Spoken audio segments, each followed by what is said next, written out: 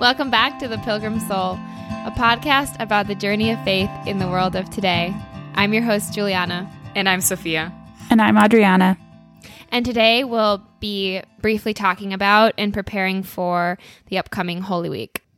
Yeah, we're excited to enter into this week together, and so we thought that we would invite all of you to join us in some prayer and reflection today and throughout the week so that we can really accompany each other as we're journeying towards the Paschal Triduum. I really love the poem that we're going to look at today. It reflects the fragility of the human person and our own frailty so beautifully, and I think for me it feels very appropriate in this Lenten season where I've felt at times just unable to accomplish all of the goals I've set out for myself. Mm-hmm. And in a time of life where with both the enduring pandemic and also welcoming a newborn, I felt my own weakness before me always. Well put. This has been a desert, a time of traveling through the wilderness for a lot of us. And you're right. I think this poem really reflects our poverty in that. Sophia, you chose the poem for today. Do you want to tell us about it and the author? Yeah, so the poem is Gethsemane by Mary Oliver. She was a beloved American poet who recently passed away. And though not Christian herself, I think she really captured a number of essential elements of Christian faith in her poetry. Yeah, I love Mary Oliver's natural sacramentality. She just is able to see God in all of creation and helps develop that lens, like you're saying. Should we go ahead and read the text? Yeah. Do you want to do that for us? Yeah, I can do it. So, as Sophia mentioned, the poem is called Gethsemane by Mary Oliver. The grass never sleeps, or the roses, nor does the lily have a secret eye that shuts until morning. Jesus said, "Wait with me," but the disciples slept. The cricket has such splendid fringe on his feet, and it sings, have you noticed, with its whole body, and heaven knows if it ever sleeps. Jesus said, "Wait with me," and maybe the stars did. Maybe the wind wound itself into a silver tree and didn't move. Maybe the lake far away, where once he walked, as on a blue pavement, lay still and waited, wide awake. Oh, the dear bodies, slumped and eye shut, that could not keep that vigil, how they must have wept, so utterly human, knowing this, too, must be part of the story. Thank you. I love even just that first line, the grass never sleeps. The grass never sleeps.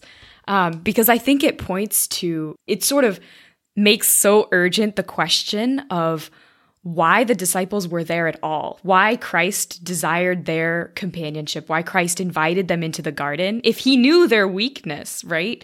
He knows that we don't have the capacity to suffer with him, to save ourselves, right? To achieve the coherence that we would want to. So I love this first line, the grass never sleeps, because I think it points to God's love for our freedom, even in that fragility, Adriana, that you were talking about. Yeah, I think this evokes powerful emotions in me, this poem, and in general, the reflection on the disciples' failure to stay awake even 1 hour with Jesus, because that's what I've done this Lent, and that's what I've done thousands of times before in my life. And I think this goes back to what you were talking about at the beginning, Adriana, but I so often set goals for myself or feel God asking them of me, and then I completely fail, and I'm confronted with my own human weakness.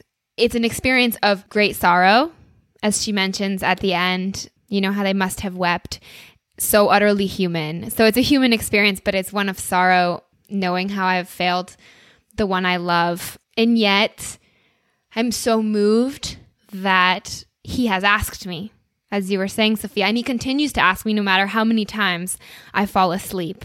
And so I think that is my primary reflection going into this week, this commitment to love Christ and to accompany him, the knowledge that I will fail and that his overwhelming love and compassion will continue to invite me to get up again and again.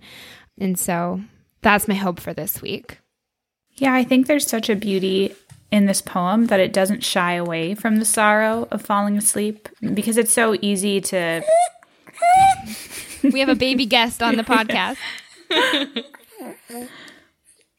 Because it's so easy to make excuses for ourselves. And even for the disciples, I mean, it was really late and they have human bodies and they were tired. But Mary doesn't do that. The Gospels don't do that. And we're invited not to do that either, to both accept our frailty and accept the sorrow that comes with that, while still pursuing Christ and still desiring to be there, failing, weeping, and trying again. Mm-hmm. Yeah, and asking for his grace and for the Holy Spirit to help us be faithful. Another thing I love about this poem is that it doesn't speak to the internal experience of Christ, that's not the focus, even though this is his moment of agony. And he is so distressed that St. Luke tells us he's sweating drops of blood. And I think for me, this is a beautiful reminder of ultimately the solitude of Christ before the will of the Father, that it was a task put in front of him.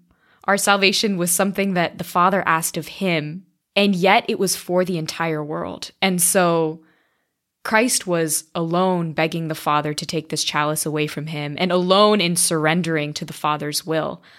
But it was for me in the most deeply personal way that I could ever imagine, and for each one of us.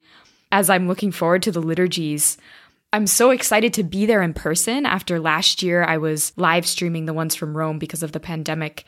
I'm so excited to be there in person and to feel that I'm entering into this space of solitude with Christ on Holy Thursday, and entering into this moment of grief at his death on Good Friday, and this waiting in the tomb of Holy Saturday. So I think that sort of silence about his interior experience really, for me, points to the mystery, the ineffable mystery of what the Father's will was for Christ, and therefore for me. Yeah, that's such a beautiful reflection, Sophia. And I love that you mentioned the liturgies, because we wanted to propose a way that we could join one another together in prayer, regardless of our situations with the pandemic and our ability to attend public liturgy. Mm-hmm. Did you want to talk a little about that? Yeah, Julie, I think you had a proposal for us. So there are many beautiful opportunities to enter more deeply into prayer during this time. One thing we thought we would propose is to pray with sacred music, specifically the Stabat Mater, and reflect on Mary's suffering at the foot of the cross and see the passion of Christ through her eyes, and ask for her intercession in being faithful, in staying awake, and in clinging to the foot of the cross as she did. This has been a really powerful experience for me in the past in Holy Week, and so I thought we could do this together and invite all of you to join us as well. Mm-hmm. That's a beautiful suggestion. If you have the privilege of doing so, one of the traditional times of keeping vigil, as Julie was talking about, is after the Mass of the Lord's Supper on Holy Thursday. And so if you have the opportunity to just spend some time before the altar of repose, which is where they keep the Blessed Sacrament after Mass, then that I would suggest as a beautiful moment in which we can pray with this music or in silence. But really, any time over the course of the Triduum, it's really just such a privileged time of encounter with Christ. One last thought I want to say is that I know for me, this Lent didn't go as expected. And for anyone who's had the same experience as I've had, I would like to offer a word of encouragement and to remind ourselves that it's never too late to begin again. This is a new week. This is a new opportunity to enter into the season. And the experience of the past few weeks, if it has been difficult, as for me, does not limit the opportunities of what is to come. Yeah, that's part of what I love about this poem. You know, the line, Jesus said, "Wait with me," but the disciples slept.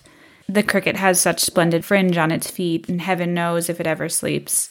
How she uses creation as a reminder And Christ uses creation as a reminder to start again. Every day the sun rises and we can look out and we see the grass never sleeping or the roses or the lily and know our own failure, but can be reminded in all of these beautiful things he's made for us that he desires for us to start again. Maybe in this poem, it isn't for Christ that the grass never slept, but it's for the disciples. It's for us so that we can see that. Yeah, that's a great insight. And I think a helpful image for opening up the anticipation that's built into the Triduum, the yearning that we all have for the morning of the resurrection. And we can think of all of creation yearning for that moment too, when her creator is raised from the dead as the first fruits of what we will all become in the new heaven and the new earth. Yeah, that's our destiny. That's the destiny of all of creation. Well, on that note, I think that's all we have for you today. We wanted to keep it a short episode, so that we really keep silence in our own hearts and respect the silence in all of yours, to really enter into this contemplative anticipation that we're talking about. But please do join us in prayer. We'll put in the show notes links to a few different arrangements of the Stabat Mater, and I think we particularly recommend the classic one by Pergolesi.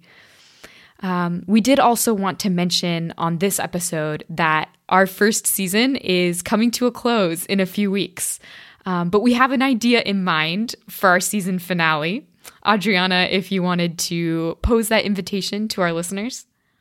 Yes, we would love to receive your questions. We've enjoyed so much and been so humbled by the emails we've received and messages on our Instagram. And we'd really love to be able to answer directly from our own experience any questions you have. Right, so these can be personal or theological, anything that's come up for you in listening to our episodes or engaging with one of our media recommendations. If you could send us questions by Good Friday, we will respond to your questions in our season finale. And know of our prayers for you and all of your loved ones during this time. Yeah, have a blessed Triduum, everyone.